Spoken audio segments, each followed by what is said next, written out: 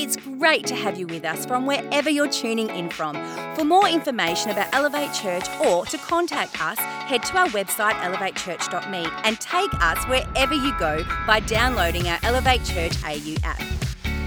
We hope this message inspires and helps you to take your next steps in your journey. Hey, this is the fifth and final week of a series we've called Naked and Unafraid. And it's really all about the idea of taking the risks and experiencing the rewards of living a wide, open, and expansive life. And the big idea comes from something that Paul wrote to the church in Corinth, now going back to heaven.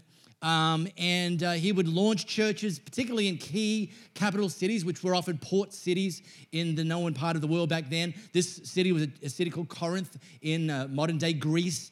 And then he would move on and launch more churches in other places, but he would keep in touch with these churches in written communication. And we have some of those letters that he wrote to them. And this is one of the letters. It's the second letter that we have that he wrote to that church in this port town in Greece called Corinth. And I just love this slice of what he wrote. And this has been the inspiration and the principle behind this series, Naked and Unafraid. And he wrote to them, Dear Corinthians, I can't tell you how much I long for you to enter this wide, open, spacious life. We didn't fence you in. The smallness you feel comes from within you. Now, your lives aren't small. Don't make that mistake of thinking you're insignificant or your lives don't count for anything, but you're living them in a small way. I'm speaking as plainly as I can, and by the way, just so you know, with great affection. And this is what I encourage you to do, to open up your lives, to live openly and expansively. And if you're here joining us for the first time today, fantastic. It's kind of weird. You feel like this is the fifth week in this series. So let me I'll catch you up a little bit. And there's still plenty to take from this one message standalone. But let me just quickly put out there, for those of you that have been on this journey through this series, I sincerely trust and I sincerely believe that God's been speaking to you. And so my prayer isn't that God's been speaking to you. My prayer is that you've been listening. And my prayer is that you're ready to respond. And maybe you've been living life behind a fence. Maybe you've been living fenced in an area or areas of your life. And the big idea for this series is it's time to move out of the comfort zone. Comfort zones are overrated. It's time to move from playing defense, just holding your ground, to actually playing offense and taking new ground and living in this open and expansive way. So just a real quick flyover to catch us all up. Week 1, our friend Steve Hall talked about risk exposure. And it came from a slice in the life of King David where, and I'm actually going to loop back to this a little anyway, but where literally he chose a moment in history to move out of the palace and to get down into the streets and do his life exposed to the world, where when you do decide to live your life in the public eye, you risk judgment and critics. You know that. And one of his critics was his wife, who chose to stay holed up in the palace behind the window. And the big idea is risk exposure is dancing in the streets is way more rewarding than just watching life from the window. Second week, I spoke about abandoning smallness. And this idea that in us, and by the way, Jared, I had this set up just for you, and that in us, there's two versions. There's the mini-me, and yes, he came up on the screen. That would have cued a very hearty laugh from Jared Beanie. Or there's the actual you that God and the me that God created us to become, and that's the bigger version. And the bigger version has the capacity to grow from the inside out and overtake the mini-me version, only, however, if we choose to abandon smallness. Then Steve Hall pushed past criticism, that when we start to step out, when we start to move forward, when we start to take risks, when we start to do things we've never done before, when we start to do things no one's seen us successfully do before, the voice of the critics can rear up and tell us, you're hopeless, you'll never succeed at that, why are you even bothering? And by the way, sometimes those voices are inside our own head, and we can be our own worst critics, and yet also they're often outside as well. And then last week I talked about the need to own your story, that don't ever be fooled into thinking that just because you have no control over changing things that happened in your past, don't be fooled into thinking that you have no opportunity and responsibility for changing the things into your future. By the way, if you've missed any of those, we have them on our YouTube channel each week and also our podcast, so you can catch them up. Speaking of our future, that's what I want to focus on today, the need to fight for your future. Now, I mentioned we launched this series, Learning from David, when he was king. I actually want to step back in history, continue to learn from David, but a slice of his life long before he became king. And so if you've got your Bible app or you've got your paper Bible, pop that open to 1 Samuel 17. It's in the old part of the Bible. 1 Samuel 17. Let me give you the backstory. And I need to just ask something of you. This is a story that focuses on an encounter that maybe you've heard something about before between someone named David and someone named Goliath. And you don't even have to be a church person to think, I've kind of, if you know the story, and here, this is what runs the risk of happening in the next 10 to 15 minutes inside your head, okay? Just let me warn you, is you go, oh yeah, I know the story. There's a boy named David. David went out to meet his brothers. And then there was a big giant, and his name's Goliath. And David picked up a stone. In fact, he picked up 5 stones. And he got out his sling. And he slinged the stone at David, Goliath. And Goliath fell down. And David won. Can I go home now? And the mistake that you can potentially make of thinking you're familiar with the story is underestimating that God has more to show you from stuff that you even seen or heard about before. So please, can I ask you, no matter how many laps you've done around the David and Goliath story, let's go another lap and let's learn something new, all right? So lean in. So here's the backstory. Even if you know it, I'm going to give it to you anyway. Here's the backstory. The backstory is that the nation of Israel, who at that time in history were God's chosen people, they had another people called the Philistines, and the Philistines were the mortal enemies of the Israelites. And so at this moment in history, the army of the Philistines were out on this particular battlefield squaring off against the nation or the army of Israel. And look, here's what happened. It's like, I don't know who came up with this, but it is genius. They were standing faced off across a valley. So the Philistines on one hill, on one side of the valley, the Israelites, the army, on the other side of the valley. And they didn't charge at each other Braveheart style, death or glory. They didn't do any. You know what? They did this thing. It's known as representative battle. It is the most economical form of battle. Each army, all that was required of them, Brando, was to choose one person to represent them versus somebody from the other army to represent them. And here's the thing. So worst case scenario, only one person dies. Incredibly economical. And so that was what was happening here. And the Philistines, their number one draft pick, unsurprisingly, was one of their warriors, a guy named Goliath. Unsurprisingly, because Goliath was over 9 feet tall. Goliath wore 50 kilograms of bronze armor. I couldn't even lift 50 kilograms of bronze armor, but he wore that thinking, it's no big deal.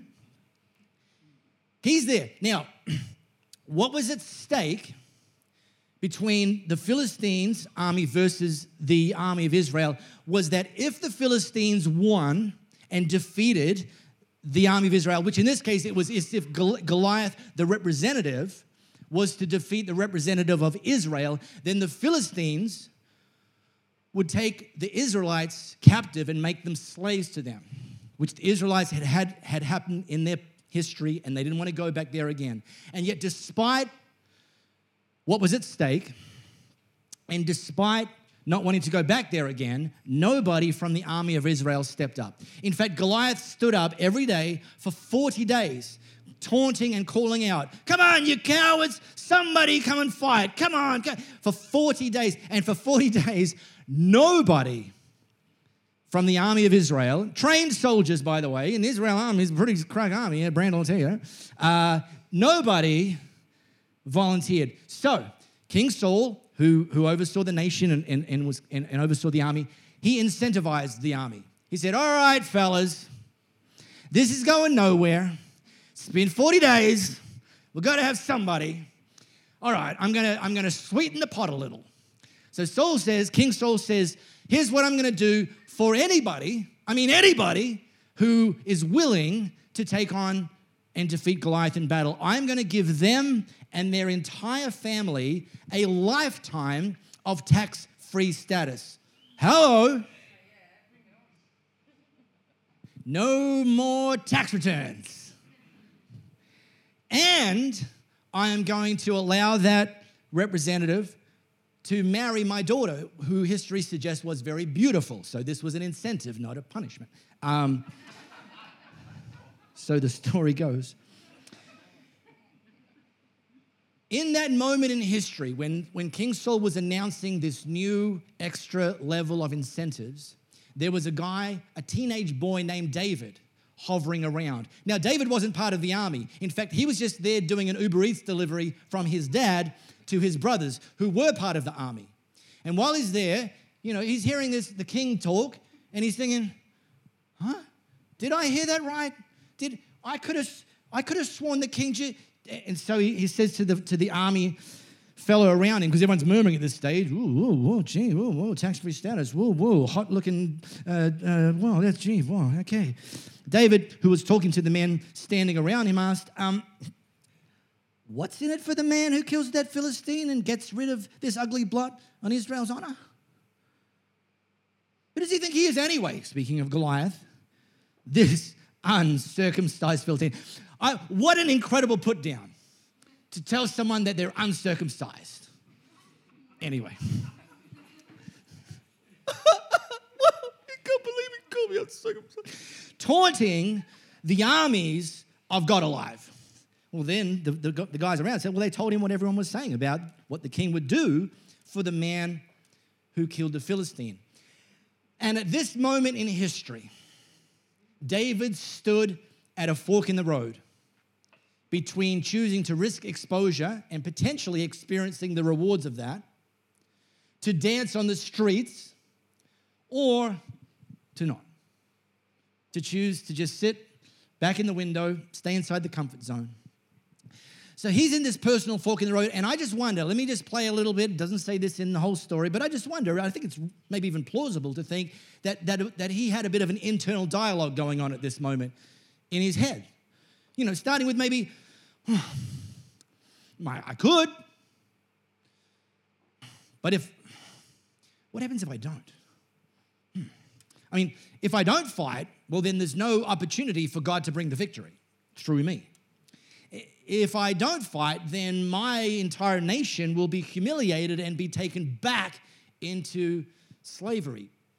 And if I don't fight, I'm going to miss the incredible reward for me and my family of living a lifetime of tax-free status and me marrying into the household of the king. But if I do fight, if I do risk exposure, if I do step beyond the fence, then God has an opportunity to use me. If I do fight, then God has the opportunity to save my nation and cause them to avoid going back into captivity. And if I do fight, hey, hello, me and my family are guaranteed a lifetime of fame and fortune. And thankfully, spoiler, David chose the second. He chose to fight. I like busting myths every now and then. One of the myths that some Jesus followers can fall into around the promises of God is that if God's promised it, it will automatically happen. And automatically happen meaning there's going to be no circumstances that'll stand in your way. There's going to be no opposition that comes against you. That you're just going to get on this magic carpet and go on this magic carpet ride and be beautifully dropped into the la-la land of God's promises while you sat back Wall-E style and sucked on a Slurpee. I'm throwing a few extra Jared Beanie-friendly metaphors into this message today. He named his first child after me, so it's the least I could do. However, and many of you know this, that's not how it goes. The promises of God are there, and they're real, and they're accessible, but the distance and the journey from where you start and when you realize the promises of God, there will almost always be giants that will try to stand in your way, trying to put you down, trying to pull you down, and trying to prevent you from taking hold of those promises. And we have a choice every single time as we move towards God's promise, out of our comfort zone, over the fence, whether or not we're going to fight. If I don't versus if I do. Risk versus reward. And here's one of the key differences between the people that ultimately arrive at God's promises. It's not that they didn't face giants. It's not that they didn't recognize the giants were powerful. It's just that they recognized throughout the entire journey that the giant, whilst being a giant, was defeatable. So, if you're feeling God calling you over the fence into this wide, open, expansive life, you will need to get battle ready, okay? And say I didn't warn you, because I did. It's on the podcast. So in order to help you get battle ready, let's talk strategy. And I just want to hit a few key battle ready strategic things that you and I are going to need to understand and cultivate as we move forward. In no particular order, but let me start with this one. Some giants and some battles are external and some battles are internal. And it's important to understand which is which when you're moving towards fighting that particular giant. Often our greatest enemy isn't the giant, it's how we see ourselves compared to the giant. It's often not the giant, it's how we see God and what he's capable of compared to the giant. And David, if he had a superpower, it was that as a teenage boy, he recognized that Goliath was big on the outside, but that he was bigger on the inside. And he recognized that whilst Goliath was powerful, he recognized that his God, whom he served, whom he would fight for and with, was even more powerful than Goliath.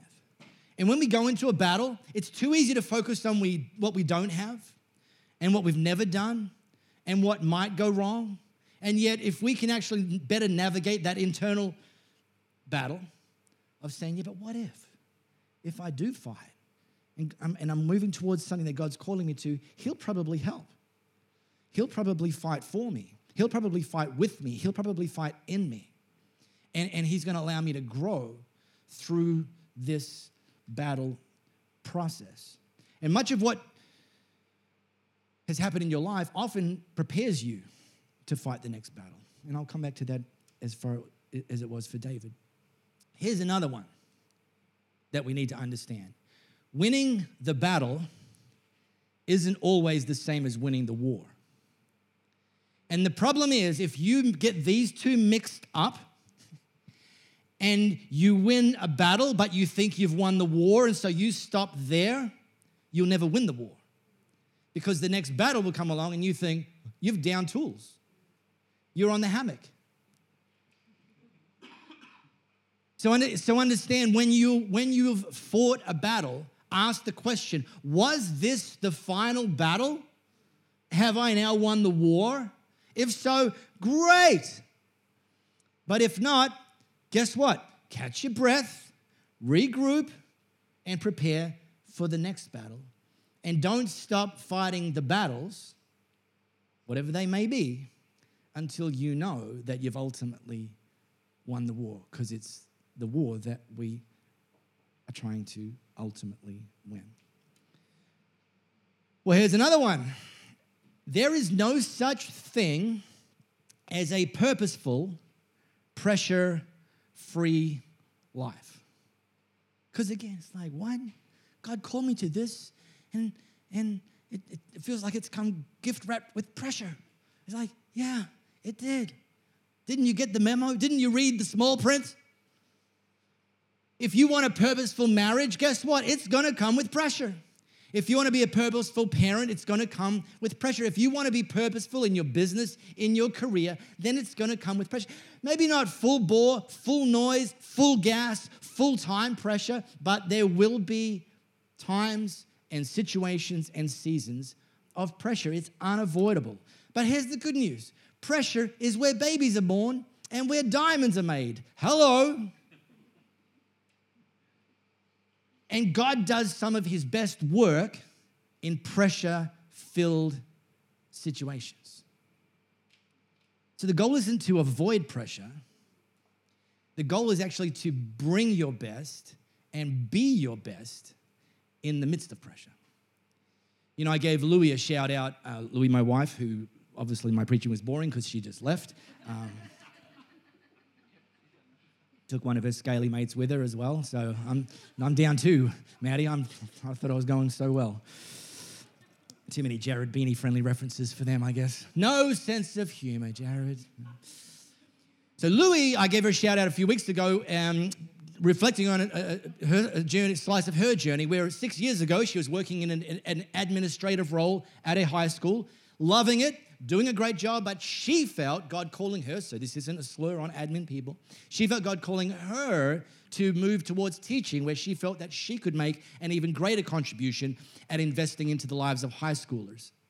And so that required her to enroll in a part-time course of tertiary study, bachelor's degree in education, and she did that whilst working full-time. For several years, bachelor's degree became a master's degree, I don't know, but she's still studying. I don't even know what. People say, what? I said, I gave up tracking a long time ago. I just say, good on you, babe, so proud of you. No idea what you're doing, but so proud of you, yeah. Keep it going. What is she doing? I don't know. Studying. But here's the thing. Working full-time and would come home, grab a little, plate of dinner that I cooked, and sit on the couch with her laptop and then bang on, this is the whole, remote learning thing, for sort of 4 or 5 hours, basically every night of the week.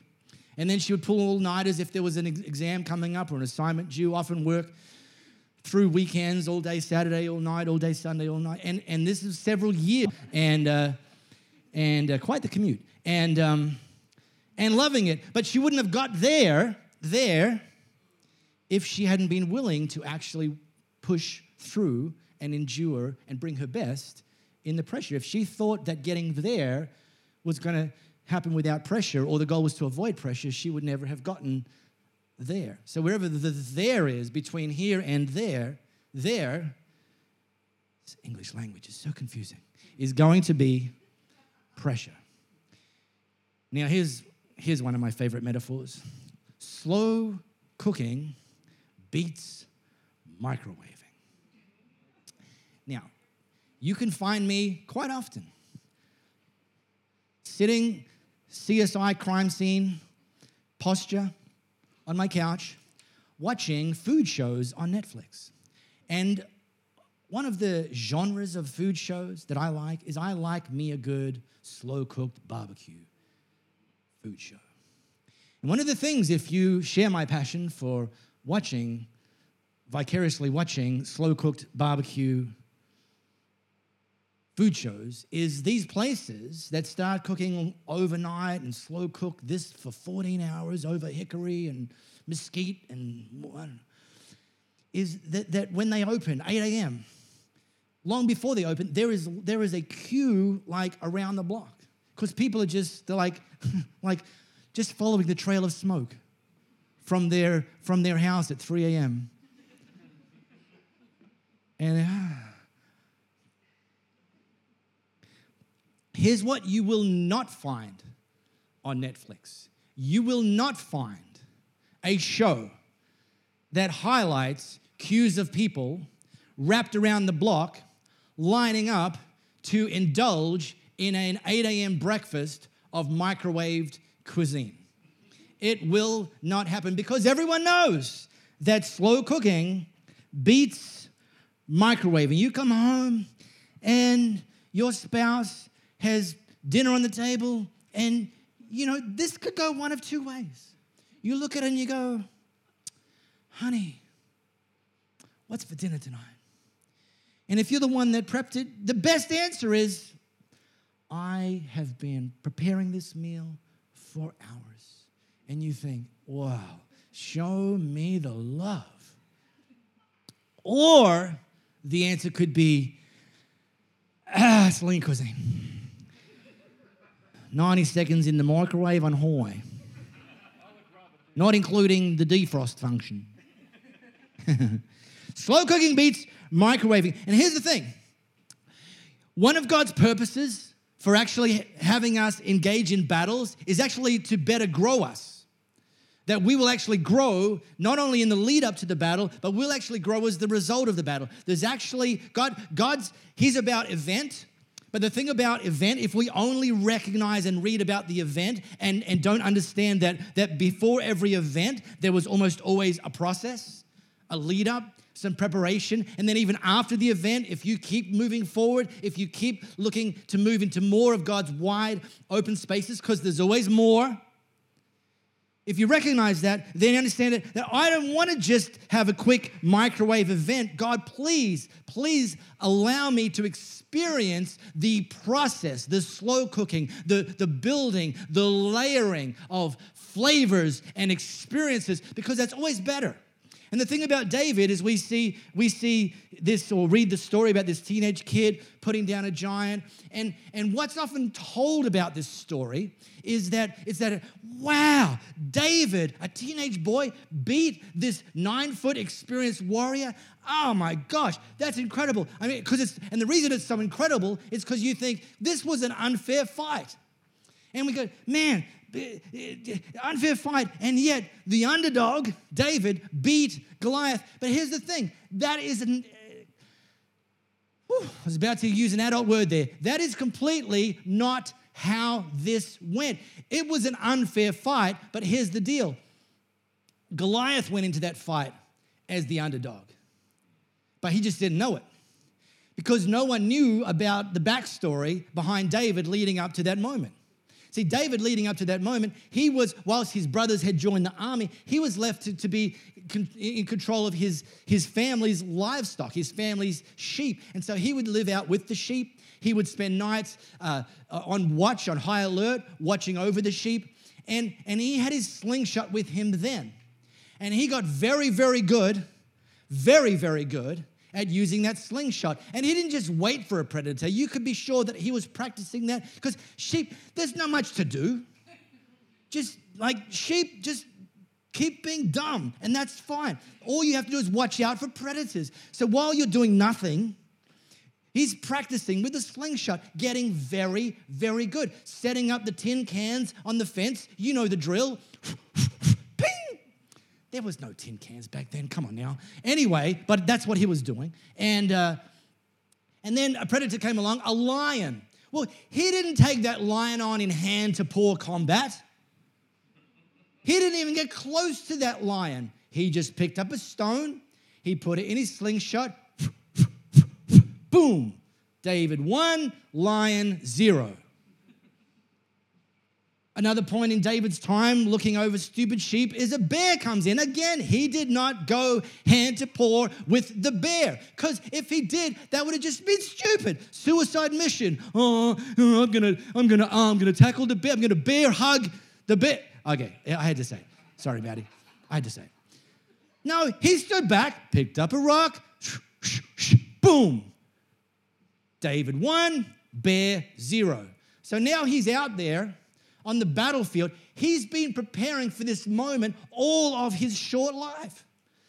And the thing he didn't do is he didn't go running and try to take on Goliath in hand-to-hand combat. No, he just went out there. Sling. He picked up 5 rocks. Some people say, oh, well, he obviously didn't have faith. If he had faith, he would have only picked up 1 rock. Like, no, God promised him the victory. He didn't say it was only going to happen with 1 rock. Sometimes you need to shoot off a second, but he didn't. But what if he did? I mean, have faith. That means he was smart enough to pick up 5. It was 5 there. It didn't cost any more. So it was an unfair fight because David saw himself as bigger on the inside than the giant was on the outside. He saw his God as more powerful than the powerful Goliath over the valley. And he had been slow cooking leading up to this moment that I felt, when I read this story, I felt so sorry for Goliath. The second that David rolled in on his Uber Eats scooter. So here's my question to land this series. What's your next move? What's your next move? What's something large or small that God's calling you to move towards that might require you moving over a fence that's become very familiar and very safe and very comfortable and very protective? What's your next move? I can't tell you what that is. I mean, I can, but it doesn't mean I'd be right. But what's God saying? What's your next move?